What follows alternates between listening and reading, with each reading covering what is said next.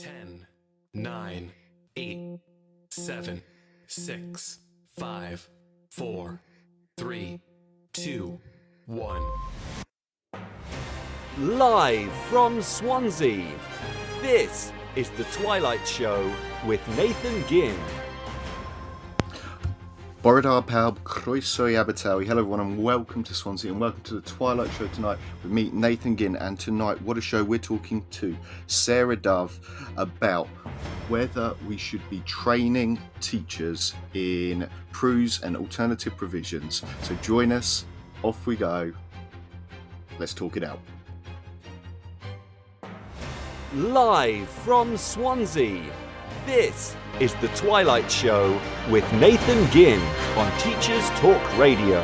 Tune in live at ttradio.org, or to join in the conversation, download the Podbean app and search Teachers Talk Radio. Follow the hashtag TTRadio. Tune in, talk it out with Teachers Talk Radio. Borodar Pawb, croeso I Abertawe. Hello everyone and welcome to Swansea. Welcome to Teachers Talk Radio, The Twilight Show on Wednesday with me, Nathan Ginn.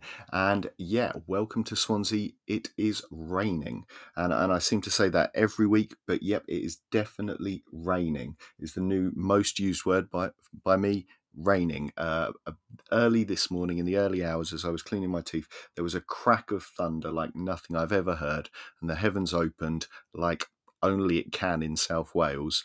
And yeah, it has been raining. There have been rivers down the roads, the car park full of puddles, soggy blazers, soggy shoes. It has been raining.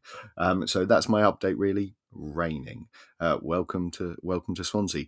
But tonight I am talking to Sarah Dove at Phoenix Ed, Sarah on Twitter, who's an experienced educator, and she is president of the national organisation PRUs AP, representing pupil referral units and alternative provision across England. And we are going to be talking about what sort of training support we should be giving to early careers teachers, PGCEs, any initial teacher training about this, I guess, smaller sector of education, this kind of area on the edge, I might say. But we have Sarah with us. So welcome, Sarah. Can you hear me? I can hear you. Hello. Thank you for inviting me. Well, thank you for coming on, and you are coming through loud and clear. So welcome to Teachers Talk Radio. Thank you. And, I've had a lot of messages about this show tonight. A lot of people sort of reaching out because it's a kind of little corner, I guess, of education that maybe we don't talk about. Maybe we should more. Hopefully we'll get onto that. And I asked in a Twitter poll, what sort of training, what sort of experience people had of pupil referral units and alternative provision. And it was about 2/3 of people came back and said that they hadn't even stepped foot in one. Not even sort of had a tour as part of their induction training. Does that surprise you? No, not really. I think there's a couple of things to consider. Is obviously a Twitter poll is only getting a small number of teachers that use Twitter in that kind of way. But my experience is that people are surprised by pupil referral units and alternative provision. And even if some of them have had a bit of a tour, they're unlikely to experience the kind of breadth of different pupil referral units and alternative provisions that exist. Even in going back 20 years now, so I'm showing my age, part of my graduate teacher program was spending one day in a pupil referral unit being shown around. And so even that, in terms of visiting for an observation for a day, doesn't really give you the colour of what happens on a day-to-day basis in a pupil referral unit or alternative provision. Yeah, certainly. And I think I've been lucky enough. I work in an alternative provision in South Wales that is part of a school, and I have been to 2 other local schools. So, within our area, and pupils do move between those schools. They're very close by, and they each have a similarly named unit. So, I work at one called Pace because my school starts with a P, and there's one down the road called Chase, and because they start with a CH. So all set up very similarly. But when I went to them, all entirely different. different. So even within the same local authority, even set up with the similar names, they were in really different approaches, expectations. So, hopefully that's something we'll be able to talk about as well. But to get us started, if you wouldn't mind setting the scene for our listeners, sort of introducing yourself, telling us a little bit about sort of where you've come from, what you currently do.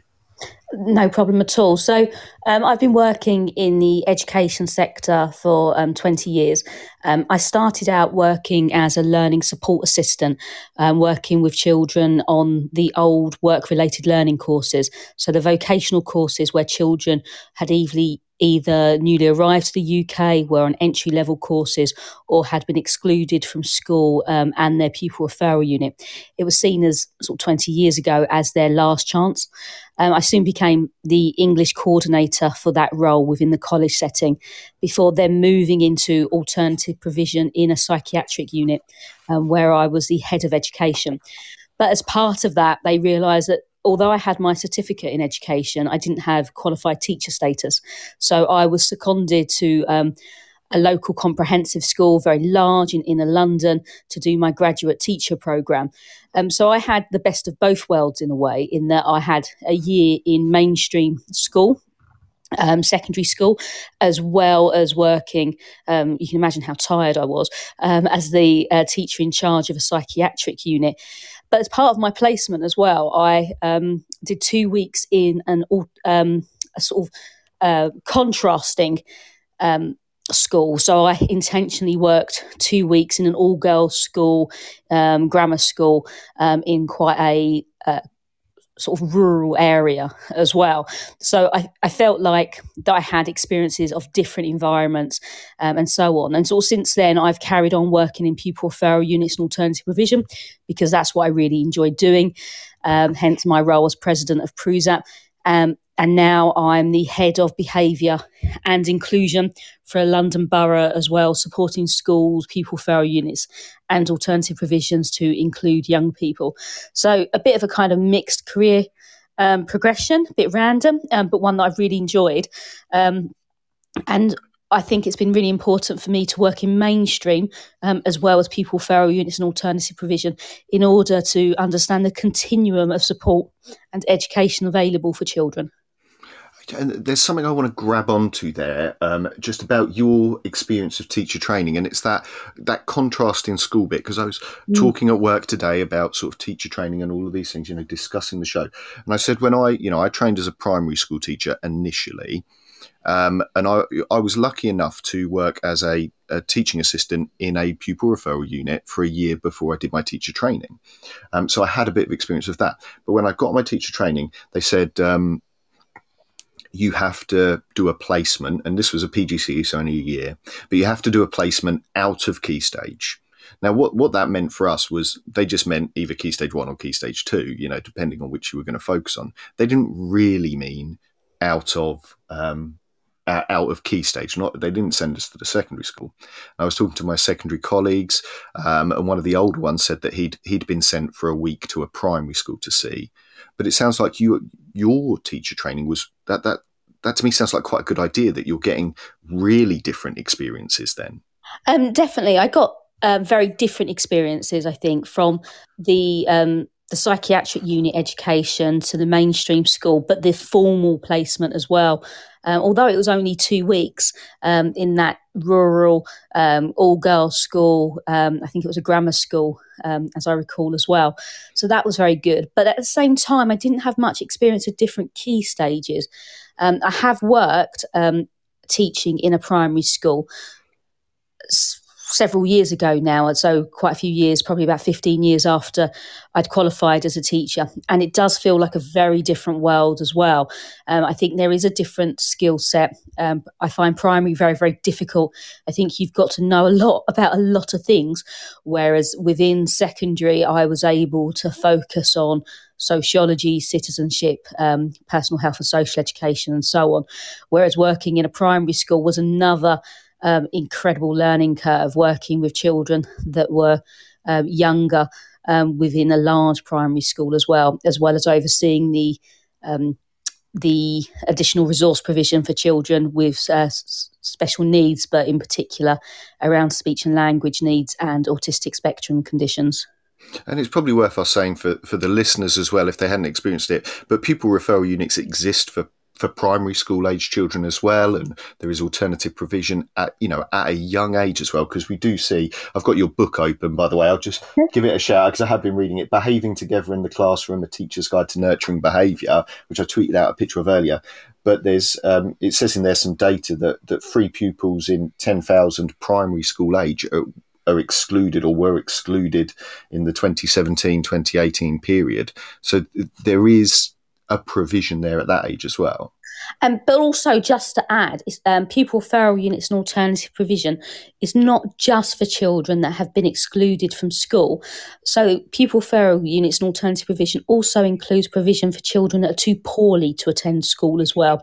So what you might find is that the number of primary school children that attend pupil referral units might also equally include children who have life-limiting and life-threatening conditions such as cancer and so on. But also they're preventative. And the idea is that some pupil referral units will work with schools alongside in nurture groups, for example, to support young people's inclusion back into mainstream. Now, so it might not just be that they're excluded, but also to build capacity of the mainstream school to support that young person for their educational journey. For some, it might be used as a place where actually they identify that a young person has a special need above and beyond what can be managed in a mainstream school, for example, and then an educational healthcare plan possibly might be assessed for, and they might then go to special school or even to mainstream school, but with more significant support and understanding around their needs. That would be the hope as well. But I have certainly worked with primary school children that have been excluded from school as well. Yep, and you are right to pick me up there, because I've fallen into my own trap that I've set of talking about pupil referral units as this place that a lot of people might assume it being, that it is where naughty and excluded children are sent to, and that is not the case. Or certainly not the case in the sense that I would like to think of, certainly my provision and some of the other provisions that there are. No, absolutely. And I think there is a understanding and a cliche around pupil referral units around it just being for children that are excluded. But we know that lots of children may attend for different reasons or be on roll of a pupil referral unit whilst they undertake home education as well. But I think you're right to say that there was a stigma, and I think there still is a stigma around pupil referral units being a place where naughty children get sent to improve their behaviour. But unsurprisingly, it's a lot more complex than that. And teachers and the governors and so on, and the parents and the children themselves can work really hard to sort of make things different for themselves before they return to school. And the best PRUs and APs are ones that work in collaboration with parents, but also the school that the children will be returning to make sure that they feel like they belong and they can continue on their educational journey.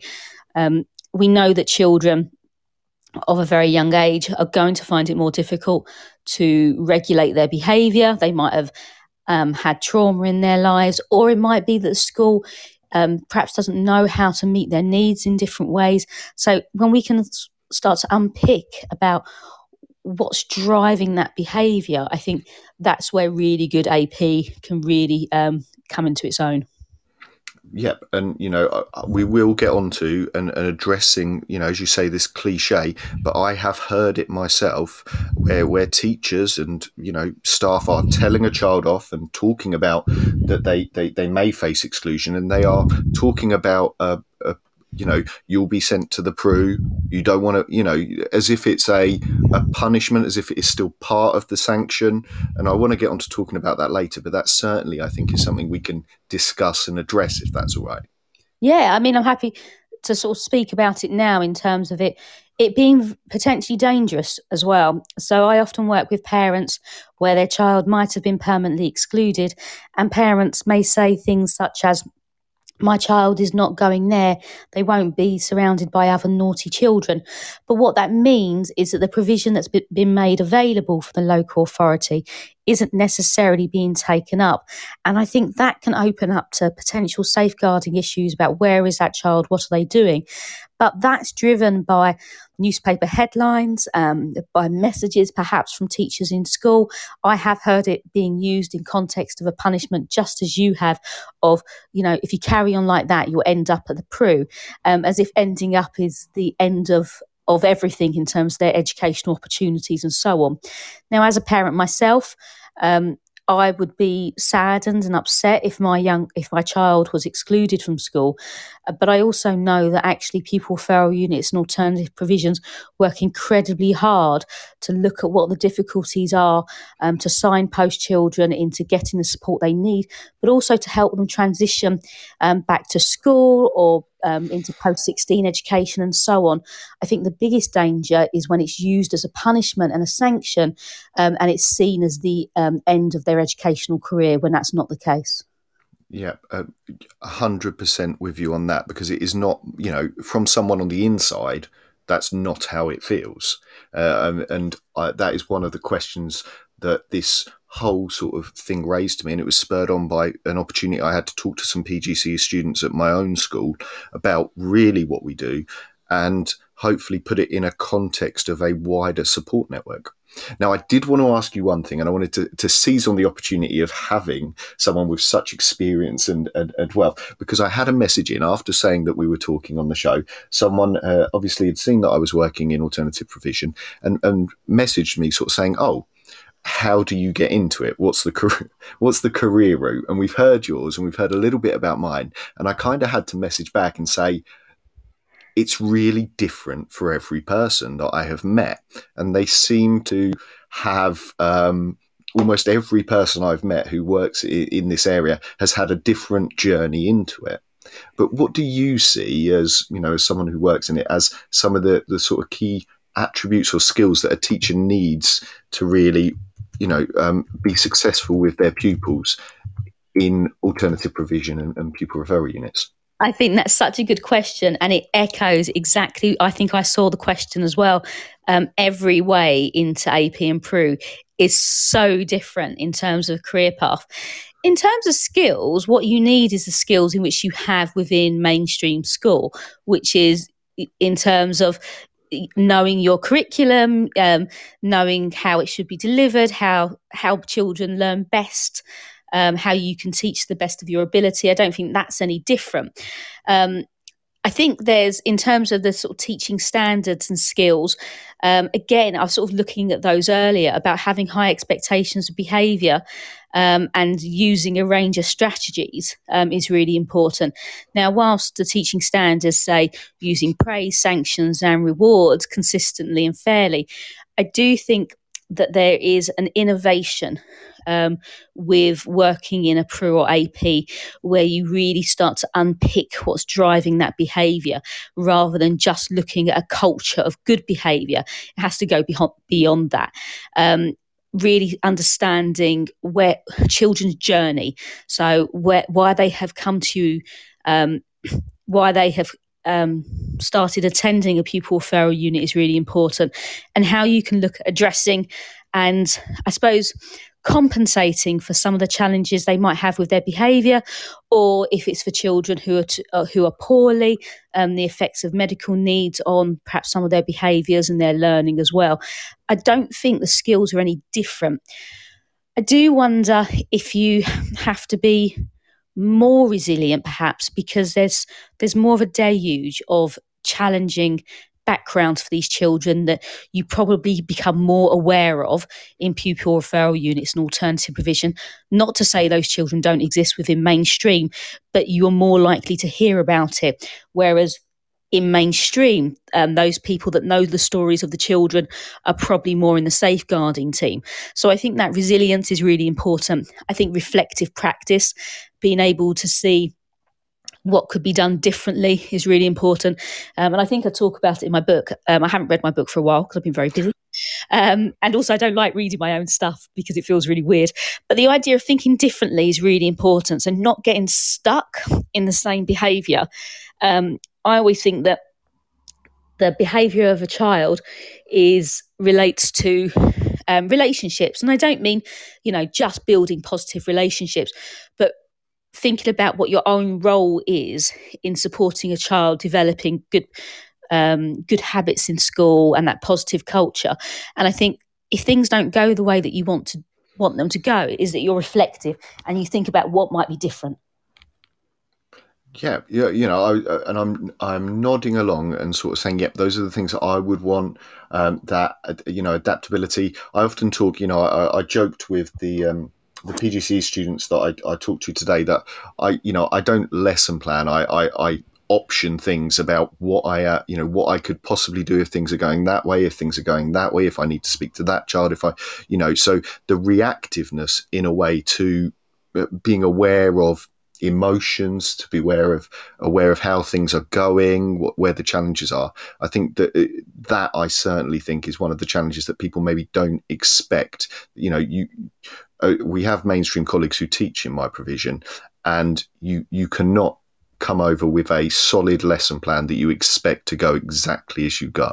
But I even think that's the same within mainstream, to be honest. When I've worked in mainstream, and I suppose I come from, because I've been working in education for 20 years, the fine lesson plans, the schemes of work, the activities, and that kind of cliche and kind of much rubbish now, kinesthetic learning approaches, all those sorts of things. But that doesn't really prepare you for being in a class of 30 children who might have had massive different experiences during that day as well. So even when I worked in mainstream, that adaptability becomes really important.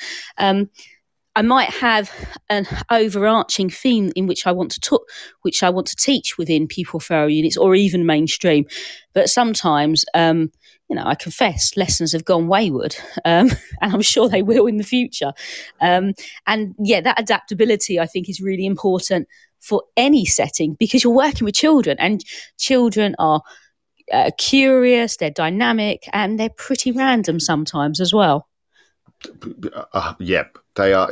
Some days they can get very random, but some days that I have to say I see a light and a passion and something that I want to grab hold of, and so I will. If I can see a success, if I can see a win in something, I have to say I do go with it some days to the expense of what I was going to do, because I want some wins for the class, and I want some excitement and some success and some enjoyment out of school, which unfortunately sometimes by the time I see them, at least, they've maybe lost a little bit.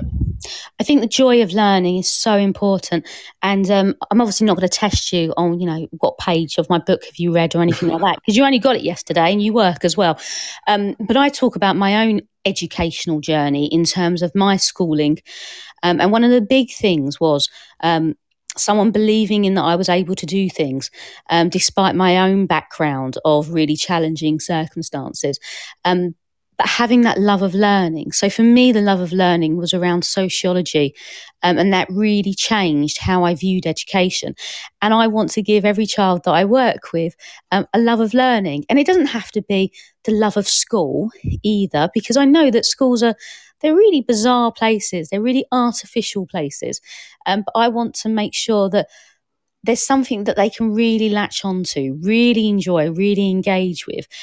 Just like my teacher did for me, I want to be able to do that for the children that I work with. Mr. Bryan is the teacher that I talk about, and he was just absolutely fabulous. But it was his belief in my ability, I think, that was a key thing. And I think every child, but especially those that attend PRUs or APs, need a champion for themselves. They need someone that really believes that they can do better. They can and they will do better. And you've kind of touched on the love of learning there, which leads me on to another question. But we are going to have to go to the ads in a second. But one of the things I hear a lot, because we are trying to develop a love of learning, so we are maybe doing things that are slightly different, Okay, we certainly, at my place, we refer to it as being an alternative curriculum in the sense that we are trying to find maybe some other routes that maybe aren't as academic or maybe have a different route for the child to take to get that learning back. But one of the things, and this is harsh, but I'm just going to put it out there, they will say things like, why are the naughty children being treated to, an education that we're not giving to the children who are behaving? Do you hear that? In a way, yes, but thankfully not for a number of years. It used to be a big thing on a kind of Daily Mail headline around taking children who are naughty, in inverted commas, out on trips. It has changed. I think there's more understanding. But at the same time, do I think that all children should foster a love of learning? Absolutely. Should all children have a curriculum that's engaging and interesting and prepares them for adult life? Absolutely. So I think that criticism, needs to make us think about what education is on offer for all children, because actually what you might have within mainstream school is the children that drop out, the children that are anxious, they're worried and they're quiet, but they might still be present in class and they might behave incredibly well. But is the curriculum supporting them and their self-esteem? Maybe not. So maybe there is a conversation there around academic rigour is so important, but how do we also provide them with those opportunities that PRUs and AP have the time and investment in some instances in which to engage with? But I would also, if I hear that criticism, talk about the fact that I don't know where you work exactly, but I've walked into PRUs and AP that are wholly underfunded and their premises are in a real state where they don't have access to fields to go and play in. They don't have access to a sports hall. Their classrooms, I've seen with mould on. The amount of PRUs that I've worked in where we've had a bucket under a roof in order to collect the rain is ridiculous. So I hear that criticism and I think it's right to ask the question, but I think it's a misunderstanding of how the buildings in PRUs and AP are often underfunded, under-resourced and forgotten about. And I 100%, I have visited myself, alternative provisions attached to schools that are housed in what was the caretaker's house. Yep. On the edge of site. Absolutely. And so, it's some people are learning in the living room and some people are learning in the bedroom, but it's got some desks in it instead. And I have seen that. I'm really fortunate in that our school was redeveloped, and as part of the redevelopment, what was an off-site provision was brought on site, and we had a purpose-built kind of area for us, a purpose-built area that was purpose-built for that purpose, to be able to do the kind of things that, as you say, we need to engage and we need to work with these children to help them access their education. I want to pull in on one of the things you said about this quiet behaviour, and it is that my biggest bugbear, I will say, is we talk about behaviour. What most people mean is bad behaviour. They say, we're going to talk about behaviour management. They mean behaviour. When they talk about behaviour being communication, what they mean is the explosive, loud behaviour. And we sometimes forget the withdrawn. Absolutely. I think I've got to challenge you on the word bad, because obviously that's my job. So I think where children don't follow the rules is obviously seen as bad, and we can have a long conversation about that. But one of the big things that I worry about is exactly as you said, those quieter voices, those voices that might not be seen or heard, those children that might sit very quietly, look like they're diligently working, but they might also be in an equal amount of pain, but don't show it in the same way. So I would say that they internalise their sort of mental well-being, whereas other children might be externalising it in ways that's really difficult to ignore. But when you internalise it and you have poor self-esteem, it's very easy to be lost. And there's often those ideas about children starting to not attend school and how difficult that is for them, and how going back to school is really hard. They don't feel heard. They don't feel understood. I particularly worry about girls, for example, who might be on the autistic spectrum, who are very quiet, or children or that just sort of fade into the background. Their needs are just as high. And it's something I do talk about in my book as well. And those children might be the ones that you see in psychiatric units or pupil referral units for children with medical needs. They're just as important, and we shouldn't forget those children either.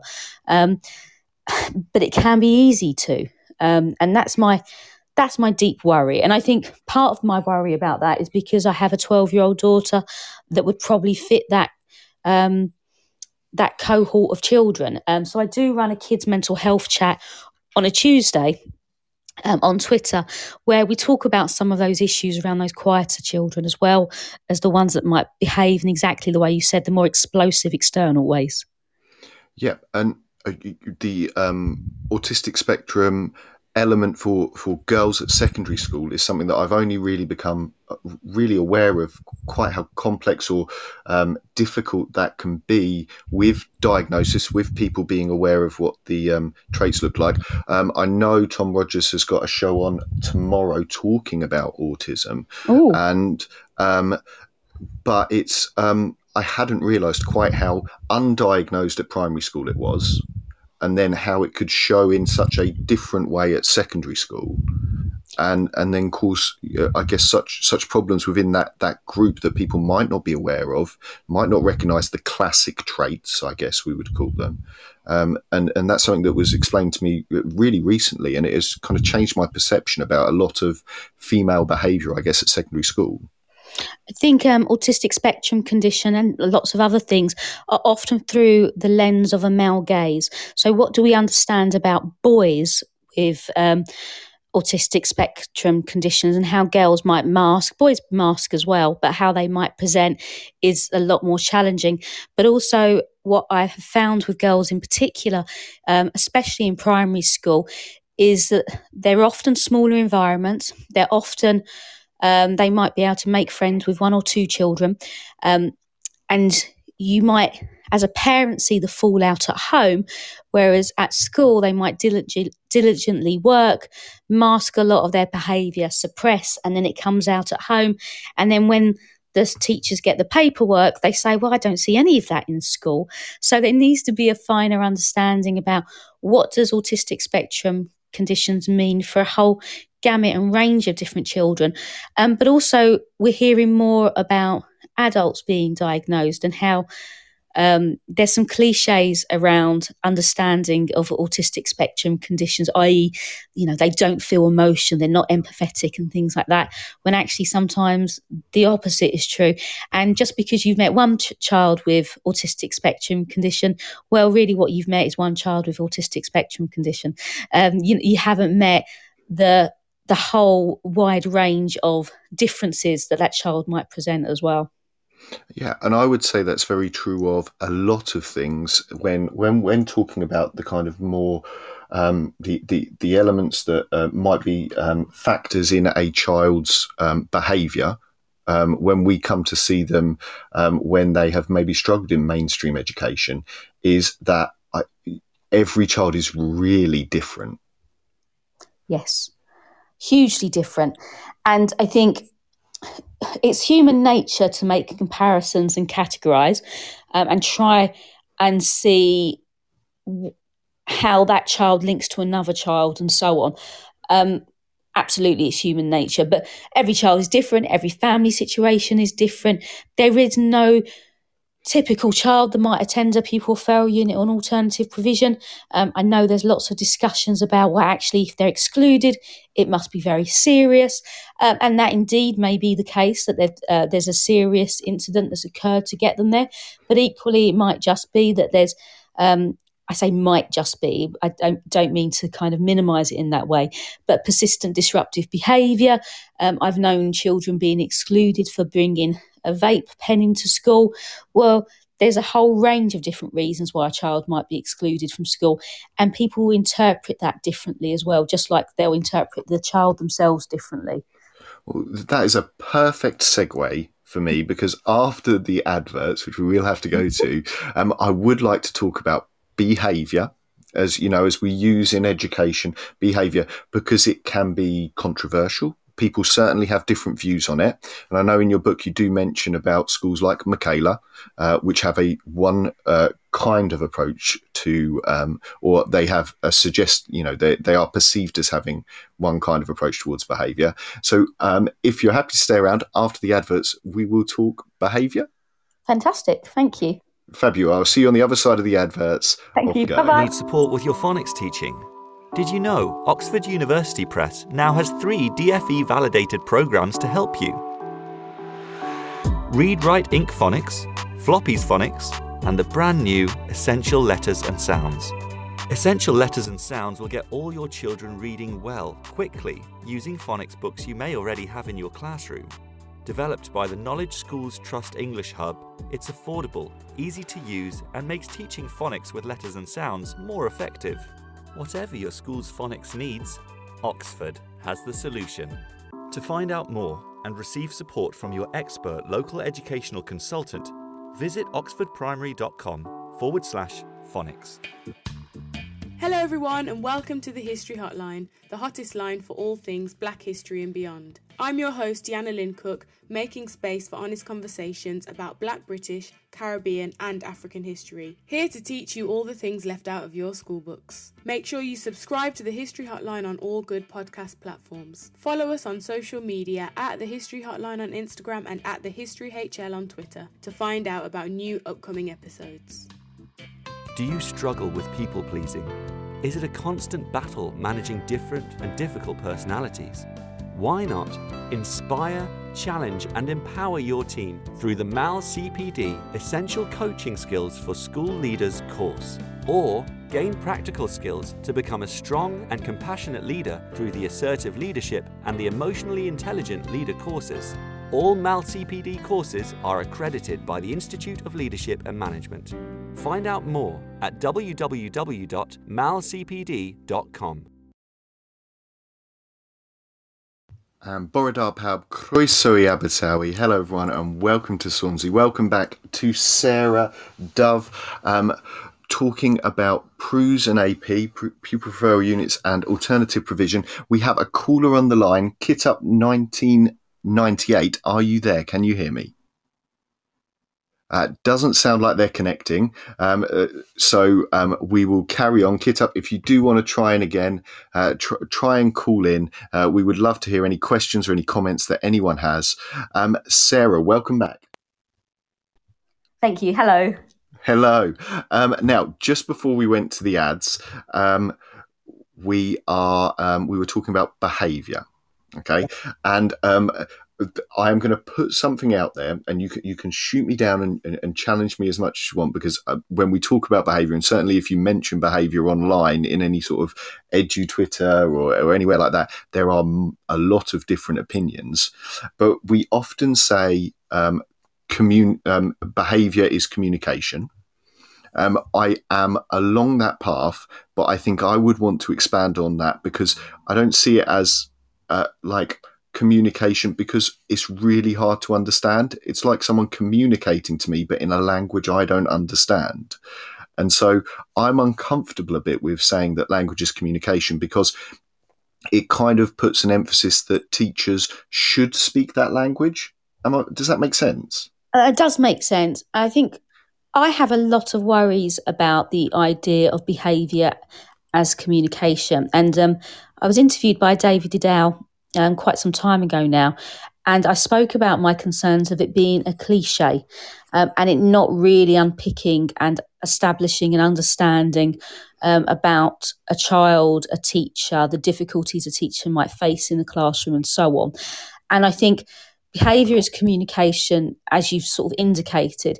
Well, if something's really difficult in a class, does it mean that the teacher isn't listening or understanding? Does it mean the child is really frustrated? It could be all of those things, but it's often a lot more complex than that anyway. And I think you're right to say it might be something that, yes, it might be communication, but in a language that isn't clear to me and I don't understand it. And again, it doesn't change anything. It doesn't solve anything. Saying behaviour is communication doesn't give you any tools or support on how to manage or to learn that language. And I think there's a sense of, actually, if you're professionally curious, that can be really helpful. But also, behaviour is communication. It doesn't look at the wider systemic issues that might be involved in the school, society, the culture, the environment, the family, and so on. It really just focuses on the child as being potentially the source of the problem, or the teacher being the source of the problem, or the environment. But we know that it's more complex than that. We know there's significant interplays around behaviour, and what do we do about that? So my view is that actually it becomes something that is a catchphrase to mean all, but really doesn't mean much. Oh, I very much like that as an answer. You know, I think, you know, I've not found it useful, or I found it, I don't want to say flippant, but I found it almost as a, you know, for a show. So I certainly, or that I'm, as you say, underprepared, and I worry about young teachers then coming in, and if they're training on how to support when things are not working, is, oh, well, you know, their behaviour is communicating, you know, here's an ABC sheet of antecedent behaviour and what it's communicating. You know, you are a first year student, off you go, try and unpick it. That worries me, that we haven't given enough support or understanding of where their professional capabilities might end. Yeah. And I think that's where those ideas you asked earlier about the kind of skill set that someone might need within pupil referral units or alternative provision. But I think generally anyway, working with children is, you know, what do you notice, what do you understand, and how do you respond to it becomes really important. And I think there are times where you do have to be reactive to a child's behaviour, because there are safety issues, there are concerns, but also because we're human, and we shouldn't forget actually that we respond in ways to what's happening in front of us that may not be in our best interest or the child's best interest, but we are human, as long as obviously safeguarding, blah, blah, blah. But I think if we take a step back and really try to understand what's going on for that child, and then look at that with that professional curiosity and understanding, that becomes really important as well. Yeah, and I would, as I say, I've spoken to some PGE students this morning, and I did have your book in front of me, and I read out sort of the sections on the different factors, in external factors, internal environmental factors, home factors, and kind of went, you know, it could be this, it could be this, it could be this, you know, it could be multiple of these. They could be interacting with each other in different ways. It could be a sort of a known condition, you know, which you also talk about, that is interplaying with these other things, or it could be any number of factors. And again, my worry is that, you know, we expect maybe too much too early, or we don't support enough in that situation for teacher training, because the people I talk to haven't had a lot of this specific element within their teacher training. No, and I think it's really sad in a way that I'm writing a new book at the moment, and I talk about my previous training around special needs, and including with that social, emotional, mental health, although it was called something different at the time. And we had 1 day training where, I don't think it was even 1 day, to be honest. I think it was the afternoon where we had a little lecture on dyslexia. And that was it. And I really hope, is what I'm writing in the book, is that these early career teachers have a different experience where they get to find out more about a range of different special needs. But actually, having spoken to early career teachers, I don't think that's the case. I think it still remains limited. And I think there's a lot around the culture of the school and how to promote positive behaviour and sanctions and rewards and so on. But again, it feels very surface level. Now, I don't think you can pick that up in a couple of days. I think it does come about with experience and reflection and continual practice, like anything really. And whether or not in your sort of early stages of your career, that is the time and space to do it.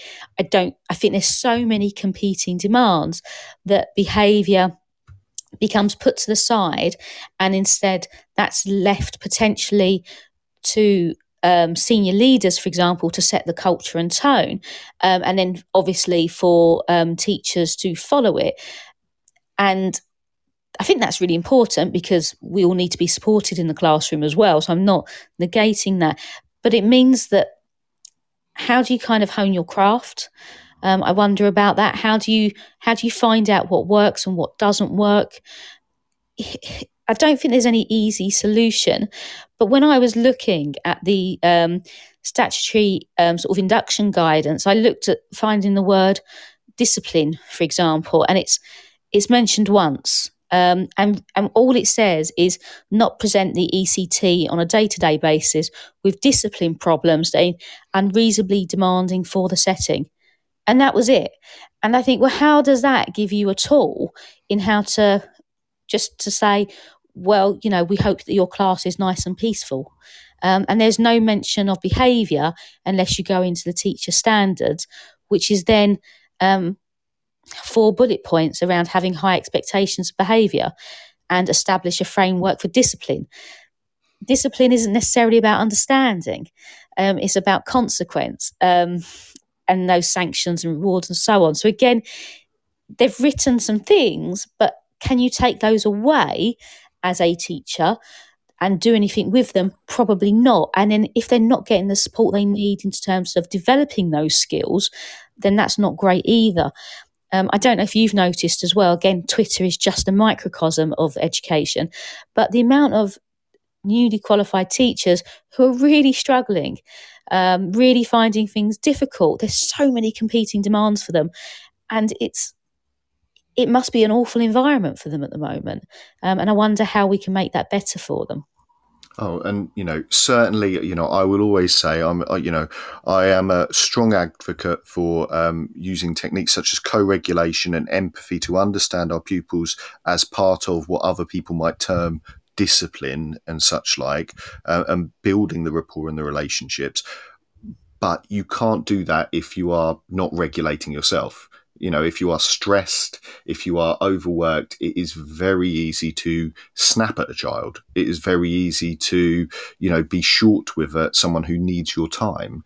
And yeah, I think making it hard for teachers makes it hard for pupils in that sense. Absolutely. It's again, and that's why when I looked at the name of the book, I was asked to write a proposal about managing behaviour in the classroom.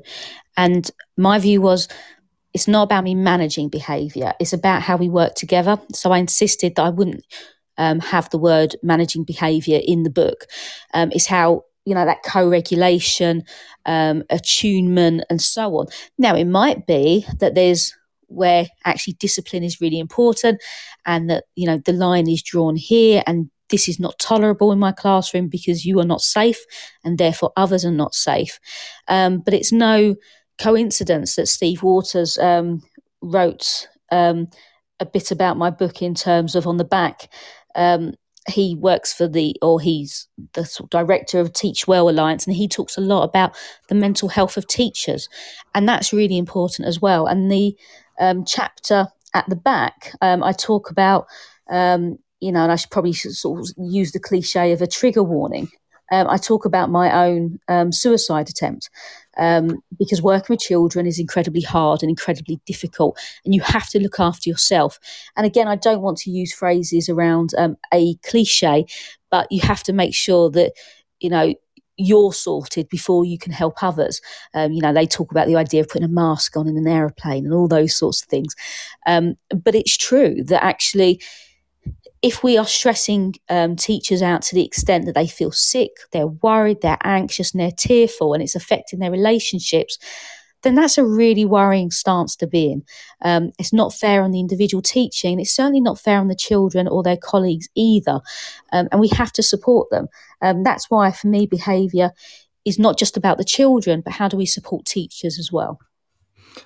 Yep, and I will take a couple of moments there to plug a couple of our other shows, because as you rightly say, Steve Waters has been on as a guest on one of our Teacher Talk radio shows talking about well-being. So if there are any listeners who want to find that, if you go to ttradio.org/listen back and type his name into the search bar, you'll find that.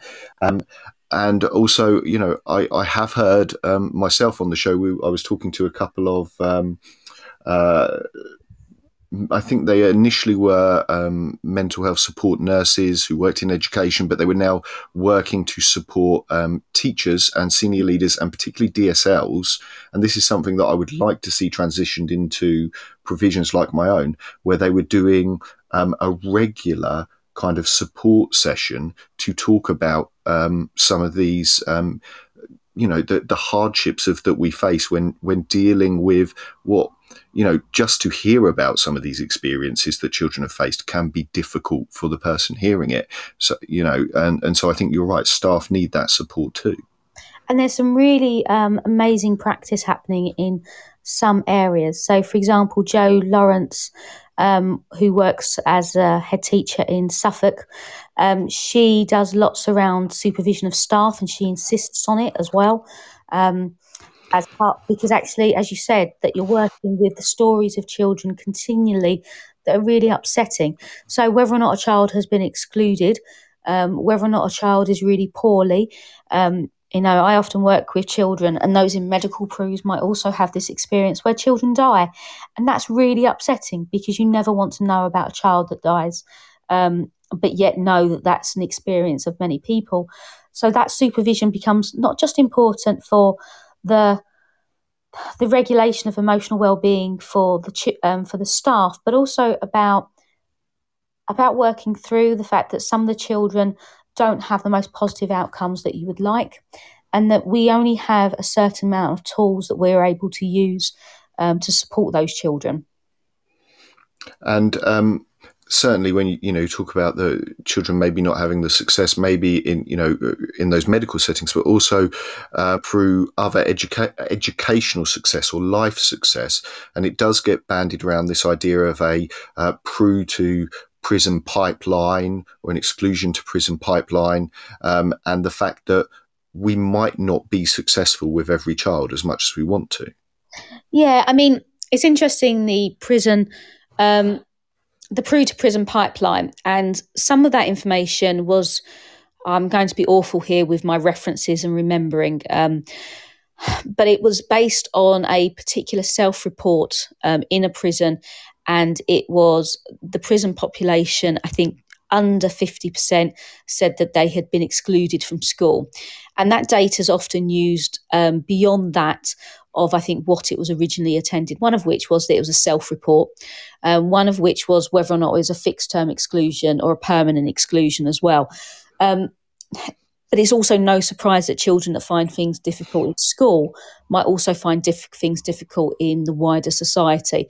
And yes, absolutely, I've worked in secure training centres as well, where children are imprisoned, as well as working within the adult sector. And that's really difficult. But there's also lots of children or adults, that go to prison and who have never been excluded from school. So some of those that follow me on Twitter might know my younger brother, Warren, who was released from prison last year for serious offences, and he got himself on an access course, and he's now studying at the London School of Economics after getting distinctions all through his access course. I'm a big believer that education can set you free, and he made sure that he attended loads of different courses in his prison, for example, and I also started teaching him sociology over the phone. So to kind of acknowledge where I talk about the idea that pupil referral units are not the end either, I also don't believe prisons are the end. And I think there are resources there, and I don't think they're very well resourced. And I think there's a lot of improvements to be made. And I have real issues with imprisoning children as well. But actually, it is not always the end. There are amazing things that people can do as well if they have support. So one of the things that my brother talks about wasn't just the teachers in prison, but it was the wider support network that helped him as well.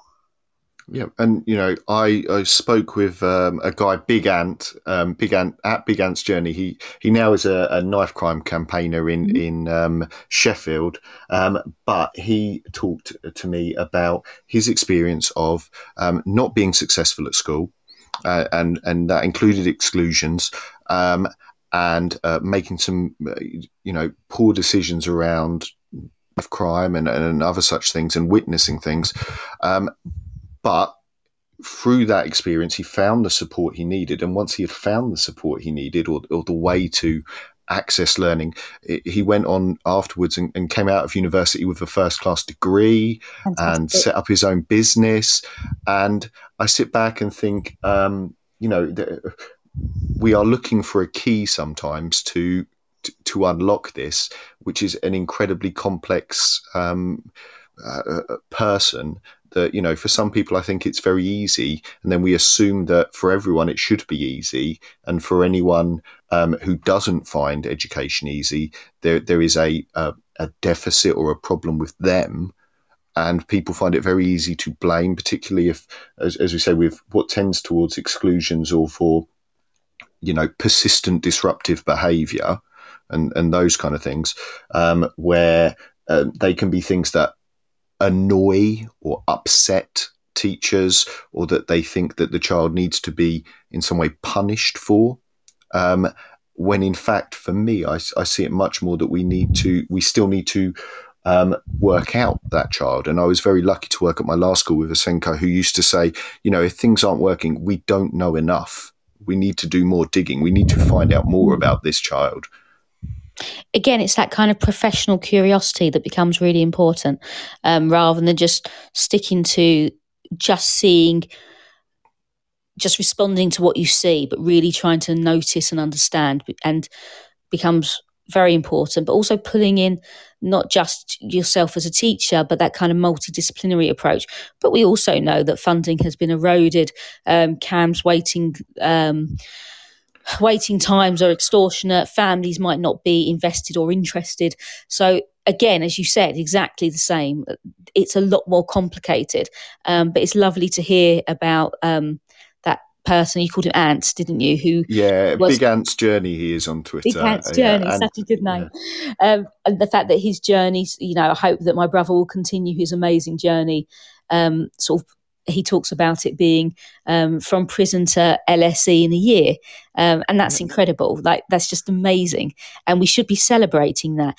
And I do think there's a fundamental issue with the criminal justice system and so on. And we need to do a lot more intervention. But it's also good to know that people do move on from that as well.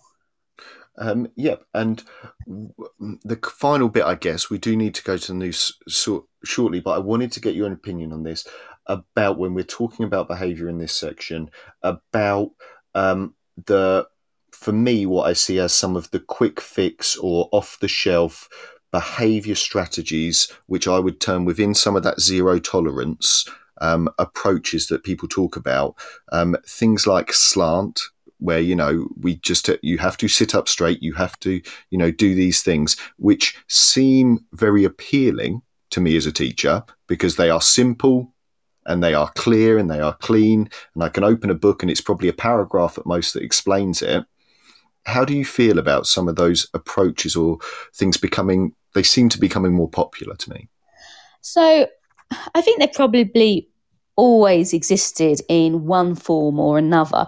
I think the problem with slant, sit up, listen, track the teacher, all those sorts of things, is that they may have a particular part to play in particular circumstances, but there's always going to be unintended consequences where certain children are unable to follow those rules, and how do we support those children?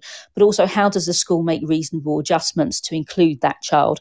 Now, so in all honesty, I'm not a fan. I don't talk about it very much online because I just think it doesn't necessarily become a positive environment where you can talk about that in a few characters on a tweet. But I am concerned about the kind of regulation of the human body. And I use that very kind of particularly about how you must sit, how you must listen, how you must attend to things, but also it almost becomes a performance. So just because you're looking doesn't mean you're listening. And I'm sure I've said it to probably my own child, look at me when I'm talking to you. But actually, that doesn't mean she's listening. It's, and I think as well, there's a bit there around a performance so the teacher has a visual clue about the child listening and taking into account the learning and progressing. But to me, it feels very uncomfortable. It feels very regimented. It doesn't bolster creativity and interest. I find it too controlling, to be honest. But I will be clear that I've not seen it in action in terms of the Michaela School. I was hoping to visit at some point, and I know that the head teacher is very keen on visits and so on. I think you can just drop a email, like you can do it on their website, but I'm heavily pregnant at the moment, so there's no way I'm coming in at the moment. And I suspect that visits are slightly reduced anyway during COVID. But I would like to see how it works, but I would be concerned about the unintended consequences, or perhaps the intended consequences, of how do we make sure we include all children in the community, not just the ones that are able to follow the slant approach. Yep, and I really like what you said there about the, making adjustments, supporting the children who need support and able to do that. And that is very much something that we talk a lot about because, we have high expectations, as every school should have high expectations. But in any system where you are catering for 1,000 people, there are going to be some who struggle with any aspect of that, whether it be the fact that, the hall's big and there are lots of people in it, or that, the order of the corridors, or it could be anything that someone is going to struggle with. And schools and teachers really need to think about, who that is, as you say, the unintended consequences, and what positive you can do to help them to engage still with it. Yeah, and also whether or not things like slant or any type of behavioural approach has the intended outcomes that you wish. So again, that idea of reflection and so on. So if the intended consequence is around a calm, peaceful environment, do all children find that a calm, peaceful environment? Or do some find it anxiety-provoking, stressful and difficult? And if some do, why do they? And is it really just about making reasonable adjustments? Or is it going, actually, this doesn't work for our school community? And whilst it looks like things are in an orderly fashion, actually the reality is that the children are acquiescing and they're not necessarily engaging with their learning. It just appears on the outside as calm and purposeful, but the reality is very different for those children's experience. So I think it's those aspects that need to be considered as well. And I think being reflective as a head teacher is a key skill, and as a senior leader and as a teacher as well. So it's not that reflection is not just about your early careers teachers, but it's also those people that are leading the schools as well. Yeah, and I think you've hit on my uncomfortableness with it about it looks, it's almost simplified. Yeah, it looks ordered. It looks like everyone's paying attention, and it looks neat. And I don't feel that teaching or education, I struggle to understand how 30 different individuals, can be neat in any form, and we can do things that help that. But the idea that it can be that regimented, I personally struggle with, I guess. Yeah, I mean, and it'd be great to go and see how it's done in action and chat to some children directly. A lot of the work that I do is talking to children directly about their experiences of things. So it'd be interesting to see how they view it. At the moment, I'm an outsider looking in. It doesn't feel right to me, but whether or not it feels right to their community is an entirely different matter. But as I said, I try and avoid conversations like that on Twitter, just because I find that people become very polarised in their view, and they don't necessarily want to listen to other people's views. It gets pretty extreme pretty quickly when you start talking about behaviour. And I think both ends of whatever spectrum, or however we are defining these different approaches, can misrepresent each other for argument's sake. And I think that's really unhelpful, because it's teaching's nuanced. Absolutely. Okay, well, we have to go to the news, and when we come back from the news, it would be great just to talk a little bit about, PRUS specifically, AP specifically, what are the key things that teachers really need to understand early on in the career, which I would hope would mean that there is better support in the mainstream if they understand that continuum. Are you happy to stay around? Of course. Fabulous. So off to the news we go. We will see you all on the other side. This is Teachers Talk Radio, and this is Teachers Talk Radio News with Megan Goods.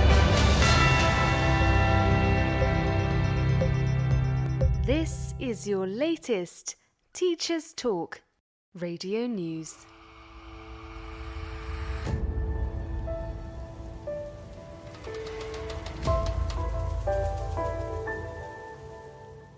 Schools have faced warnings this week from data privacy watchdogs following the rollout of facial recognition technology in canteens. The systems were initially installed to be more COVID safe, allowing students to make contactless payments. A spokesman for the schools implementing the new technology said the software makes payments faster, and over 97% of school communities had given their consent for it to be used. However, a spokeswoman for children's digital rights group Defend Digital Me argued that biometrics should never be used for children in educational settings. No ifs, no buts. It's not necessary, just ban it. The focus group recommended that the least invasive option always be used where young people are concerned.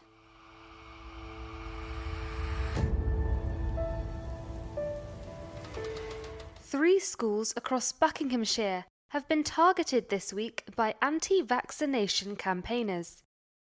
The protest groups targeted the schools with loudspeakers, flyers, and QR codes, which students were encouraged to scan to listen to a song warning them about the alleged dangers of the vaccine.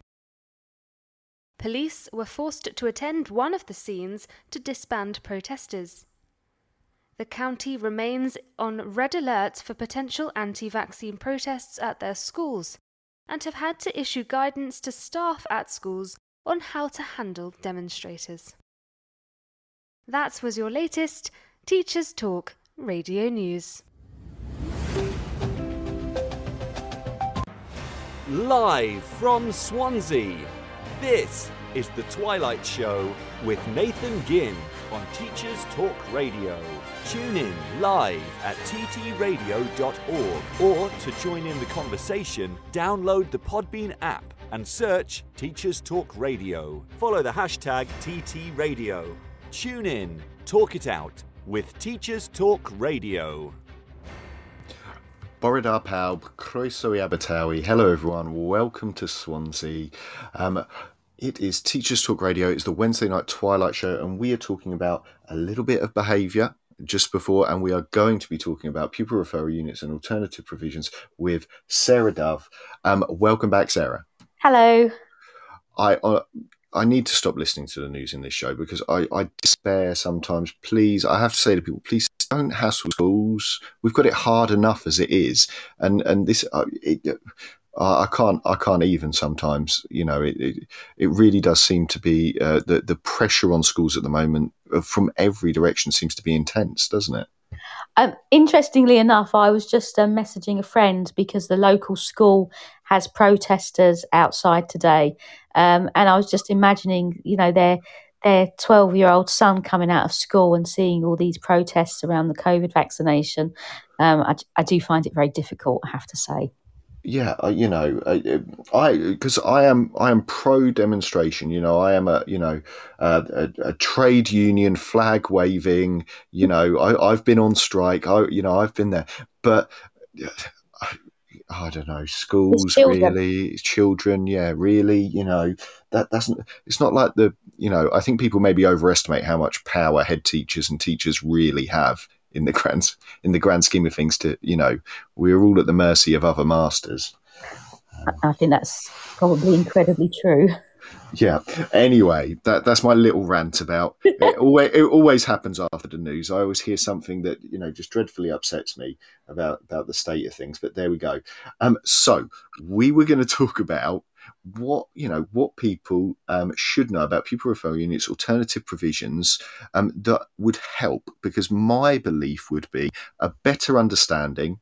Earlier on in careers, and obviously we'd have to backfill, I guess, some of the teachers who are existing in schools, but a better understanding of the continuum of provision, or the possible options of provision, might better help all children wherever they are in education, and particularly, as we've mentioned earlier, maybe some of those quiet, unseen, missed ones.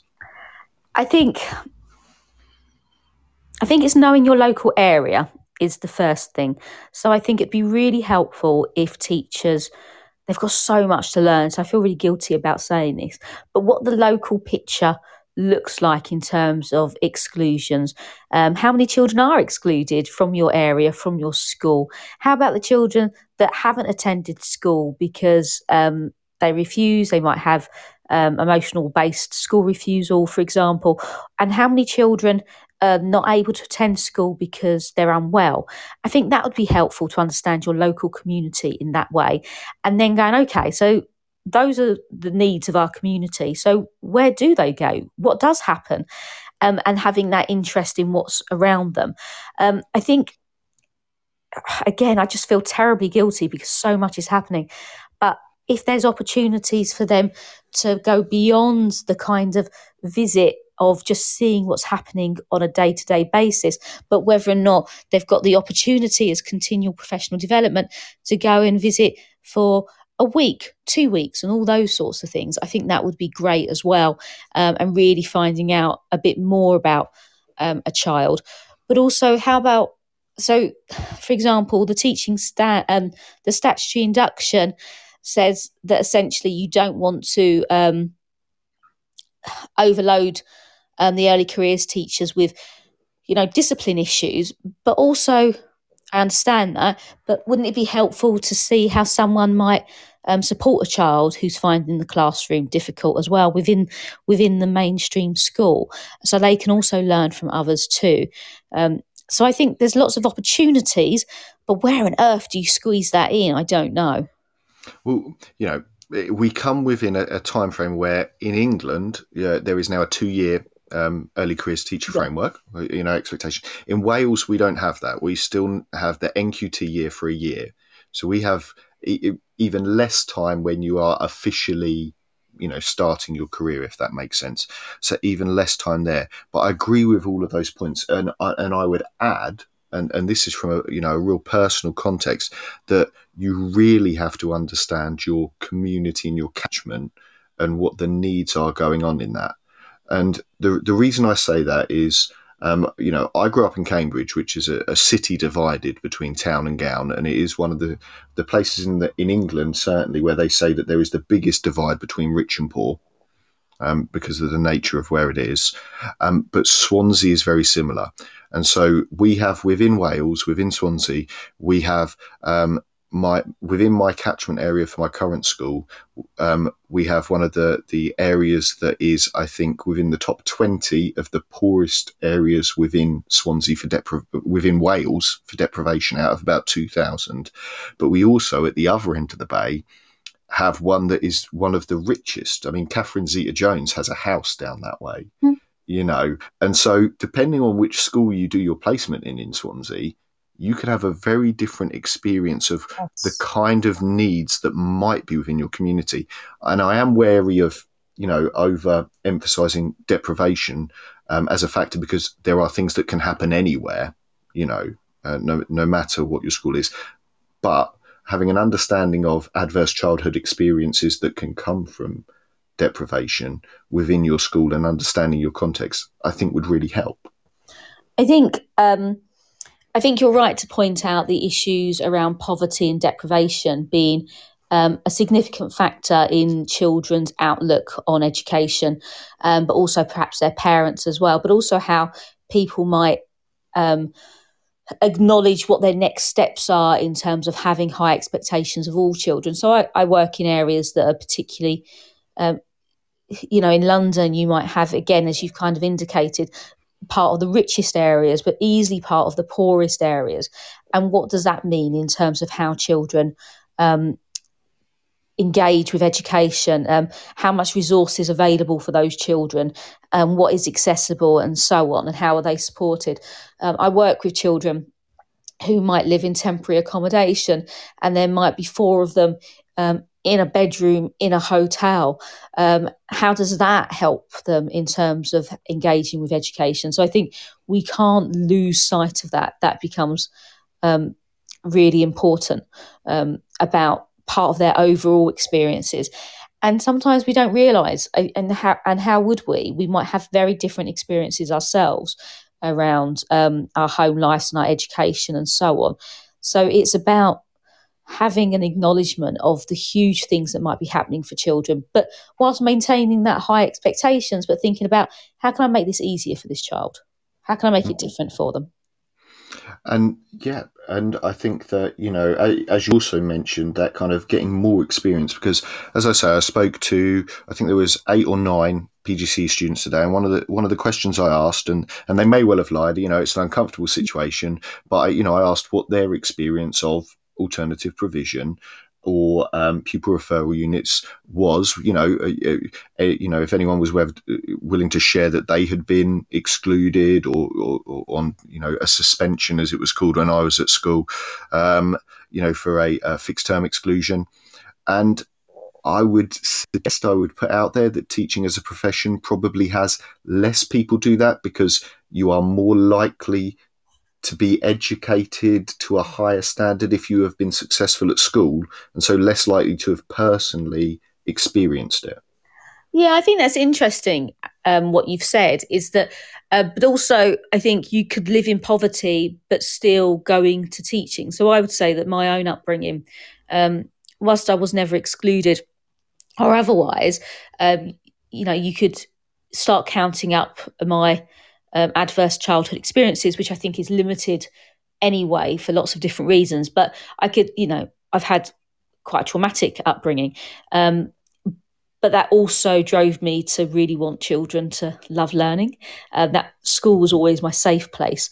And people come into education from a range of different ways. I do wonder if those that gravitate towards pupil referral units and alternative provisions have had more challenges in school, and that's why they gravitate to it, or whether or not they enjoy it for lots of other reasons. It would be an interesting piece of work to have a comparison. Maybe we need to... I can tap and have a little a little survey. I can honestly say that I relate heavily to some of the children who I work with, and that's probably as far as I should go on it, but I can certainly relate heavily to the challenges they face. And maybe that is a part of, I would like to think that anyone with a passion for children doing well, that I don't believe that you have to come from the community that you serve in that sense, or that only people with a certain background can relate to certain types of, I don't believe that. No. But I think maybe there is an understanding that comes from either seeing family or friends who have struggled, that might give you a different view.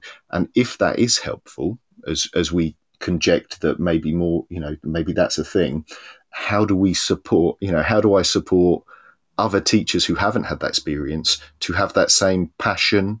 I guess it's that I'm trying to figure out, is that, okay, if you didn't have the same upbringing that I had, but I want you still to care about these children as much as I care about them, but for a different reason, and whether I can engender that. And I think you're right, by spending time with them, I think, that might help. Absolutely. I think it's really difficult in a class of 30 or beyond trying to know all the children in acute detail. And it's not what I wanted in terms of my own professional career. I love teaching, though. I do love teaching. But I wanted to do it on a scale where I could intervene and support more individually. But everyone's different as well. So some people really love mainstream and they really love their subject and really want to engage with their subject and sort of supporting children's knowledge in that subject. And that's great as well. And I think there's a place for all different types of teachers from all different backgrounds. And yeah, I think you're exactly right. Just because you don't come from the same community or the same background doesn't mean you can't teach those children. I hope that I can equally teach sociology to children that have had really positive experiences with their family school and have all the resources in the world, just as much as teaching sociology to children that have found things really difficult. I think, a love of learning can be shared throughout communities. And we have one more ad break to go, and we have been chatting away, so the show is running. But this is my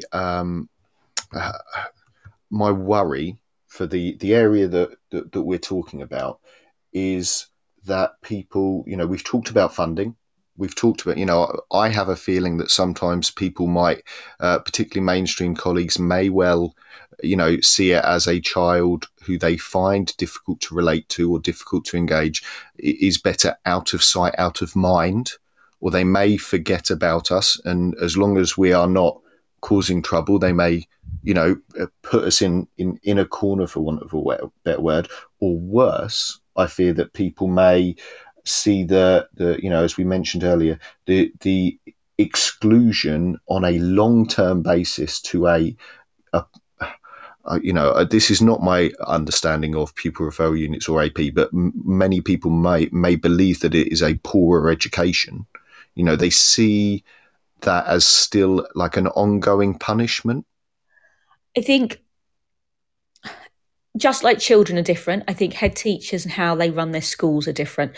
So I think head teachers, the majority that I've worked with, take exclusions incredibly serious, and the local authorities have a duty to kind of consider whether or not it's a fair and proportionate exclusion.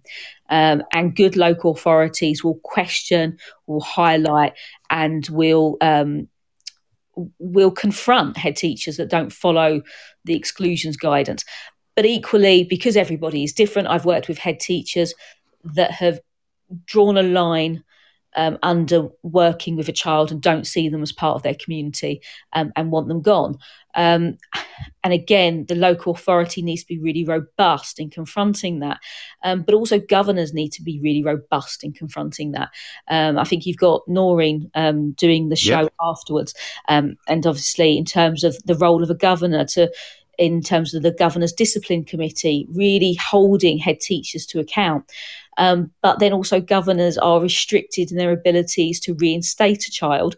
But also, if a child is excluded from school and the governors still decide to reinstate, the relationship between the school has broken down so significantly that, if I was a parent of that child and I felt that the exclusion was unfair and the governors agreed with me, would I want my child to go back to that school? Absolutely not.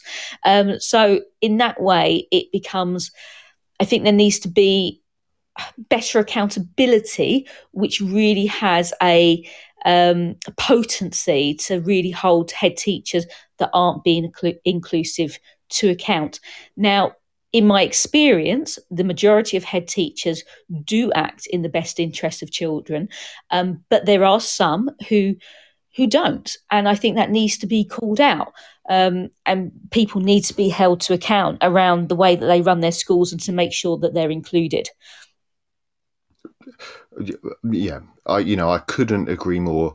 About if you want to do something about it, but I would say put your money where your mouth is and fund a decent provision that can address it. Don't there is for me, and this is the strongest. I've really talked on Teachers Talk Radio, but I think that sometimes that is a coward's way out from facing up to a complex problem that really we are paid to deal with.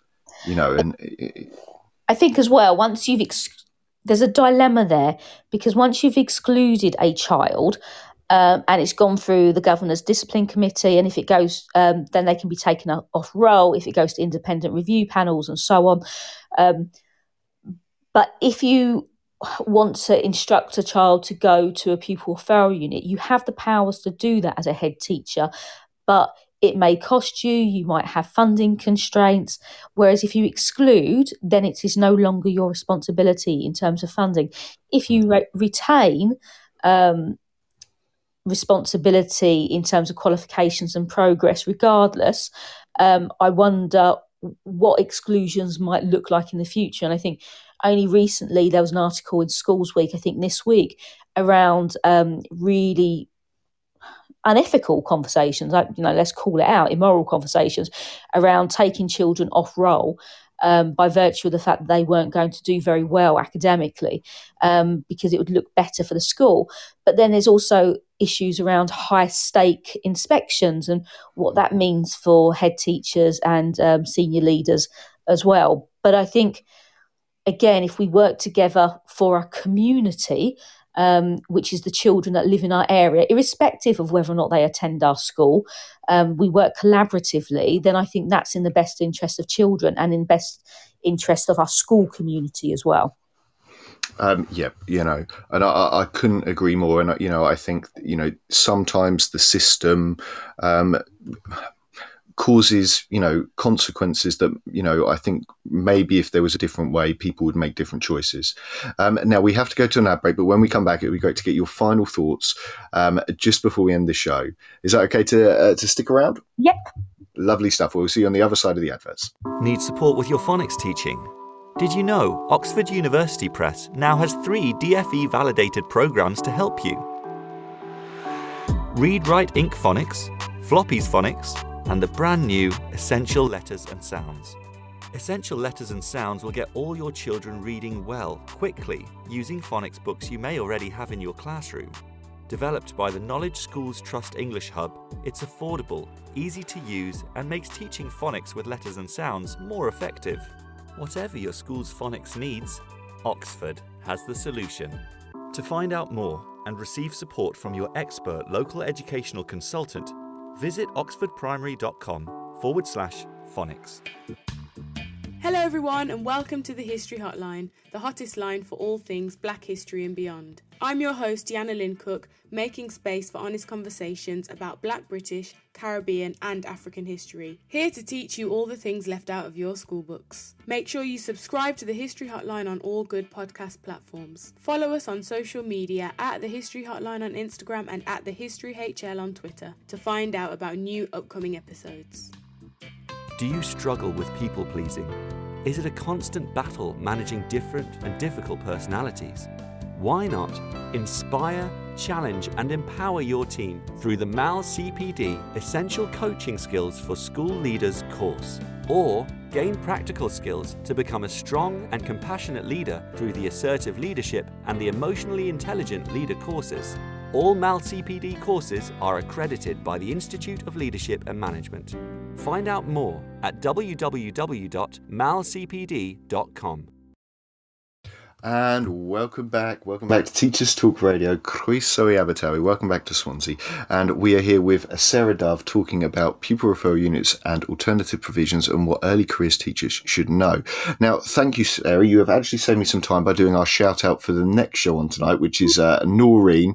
And, she has the Stammer Teacher, he goes by on Twitter, which I'm really excited about. And I will be tuning in for because it's something I feel passionately about, because I think there is nothing worse that you can do to someone than take their voice and not allow them a voice in a conversation.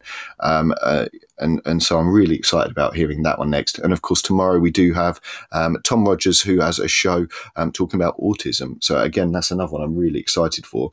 But as we wrap things up, what would you like to be your final message to any early careers teachers listening about pupil referral units and alternative provision? I think I would say be professionally curious and reach out to your local pupil referral unit alternative provision and see if you can have a visit. Fantastic stuff. And again, thank you so much for coming in. I hope it hasn't been too controversial for you. I'm normally quite vanilla, but there are a few things that get me a little bit hot under the cover, and this is one of them. When when people say some things that I disagree with. No, that's absolutely fine. I mean, I'm happy to have a chat and to converse about it and find out people's perspectives and views in a way that is respectful and professional. So if people want to get in contact with me afterwards and to talk more about my views, I'm more than happy to. Lovely. And you said you're writing another book. I've been commissioned to write another 2 books, one for primary and one for secondary, for social, emotional, mental health, which will be really interesting as well.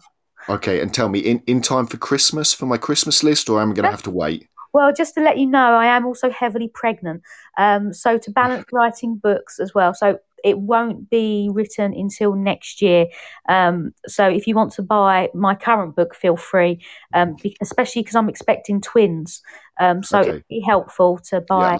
Yeah, I can thoroughly recommend the book, and congratulations to you, and definitely, help her out there, because I can tell you now that the one child, when I had it, was a shock to the expenses. So certainly everyone, crowdfunding here, well worth it for the book. Very exciting. Thank you so much. Thank you. Take care. Lovely to speak to you, and thank you for letting me on the show. It's been a pleasure. Right, Nostar, everyone. Good night from here in Swansea. You've been listening to Teachers Talk Radio. Tune in live and listen back at ttradio.org. We look forward to hearing from you next time on Teachers Talk Radio.